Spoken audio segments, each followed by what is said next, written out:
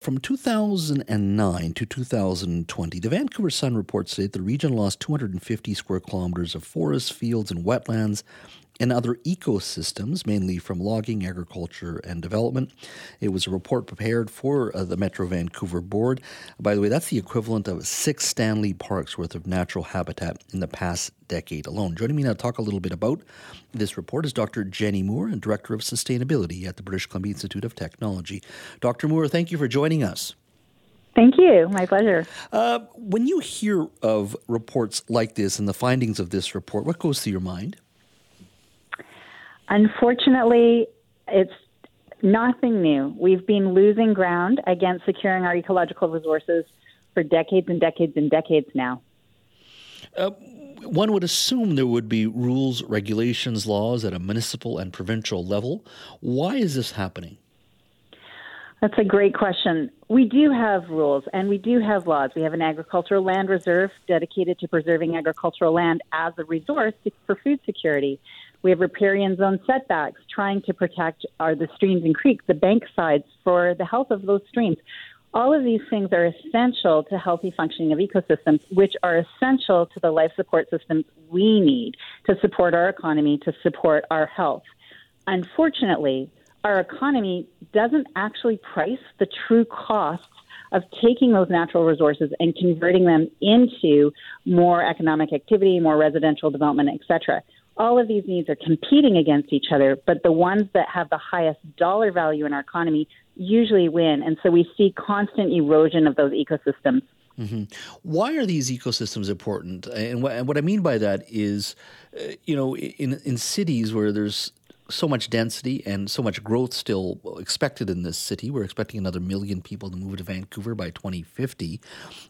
While I don't want to be a pessimist, one would argue this is part of what happens when we invite so many people here, that when we push for greater density, greater growth, that it's almost impossible to stop what's happening.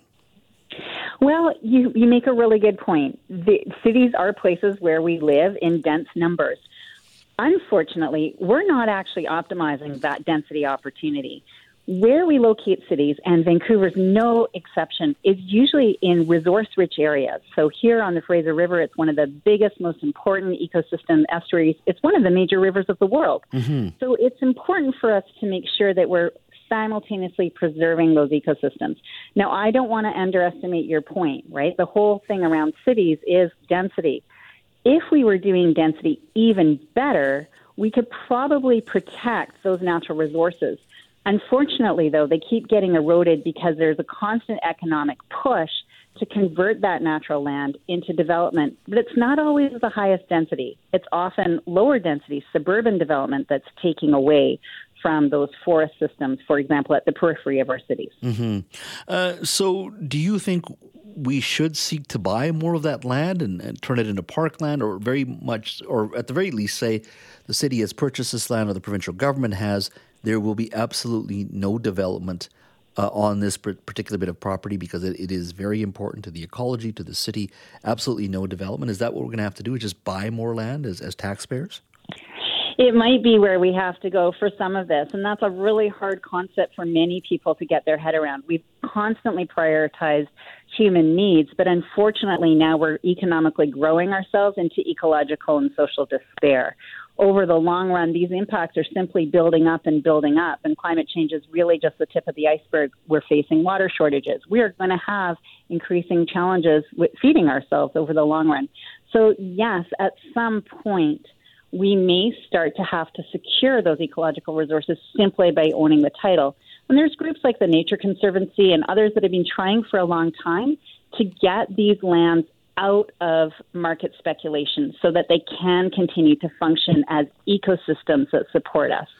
Why do you think the will's not there? I mean, we'd like to believe, or I'd like to believe, there's environmental consciousness that has been growing for the last 30 years. We are an activist province when it comes to preserving parks, preserving particular areas that shouldn't be forested. This has been predominantly the debate we've been having the last 30 years. We debate, natural gas development, oil development. We have a broader conversation about climate change. Why is the will not there? One would think this would be, I hate to say it, a no-brainer, quite frankly. You would, and it should be a no-brainer because our survival depends on it. I think one of the very big challenges is these are complex issues, and it's hard for people to wade through the complexity. But here's a big challenge. We are all proponents of economic growth, and economic growth provides jobs, financial security, etc. But when that economic system undervalues the true costs of the ecological systems and some of the social impacts that people are bearing, we don't internalize those costs and we just chase economic growth, we create inequitable benefit takers and a lot of cost bearers. And some people are going to benefit a lot from taking that land and developing it. Other people, well, arguably everybody benefits to some level, but we don't really account for the real cost. So I agree with you. We're thinking about it more, but at the end of the day, the dollar still wins. And if that dollar doesn't fully account for those costs, at the long term, we're all going to lose. So it's complex. So yeah, exactly. So I'm trying to synthesize what you're saying here. So the system itself, the political system at the policy level, our economic system is not yet geared to protect these valuable ecosystems, even though we should be doing so just because of the sheer size of this city, and it's the right thing to do. That's 100% right. Like the right thing to do isn't always the cost-effective thing to do. And if that's the case, then you know there's a problem in the way that we've started to price the value through money, right? Like it shouldn't be more expensive to do the right thing.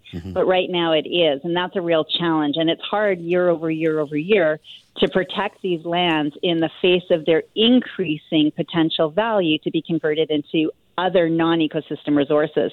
And I just like to point out, you know, what's happening here in the region is just a microcosm of what's going on globally.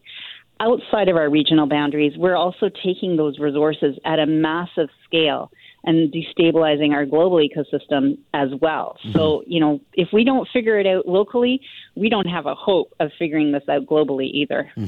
Well, I had Dr. Andrew Weaver on the show yesterday. We were talking about lessons learned over the summer when it comes to climate change, and still a lot that still has to be answered for in regards to how we respond to never mind just local wildfires locally, but how we consume and all of those things. It's so interconnected, and we don't actually consider it. And when a report like this comes out that is so actually blunt in regards to what we've lost and what we need to do, it's an eye opener, that's for sure. Dr. Moore, thank you so much for your time today. Really appreciate it. My pleasure. Thank you.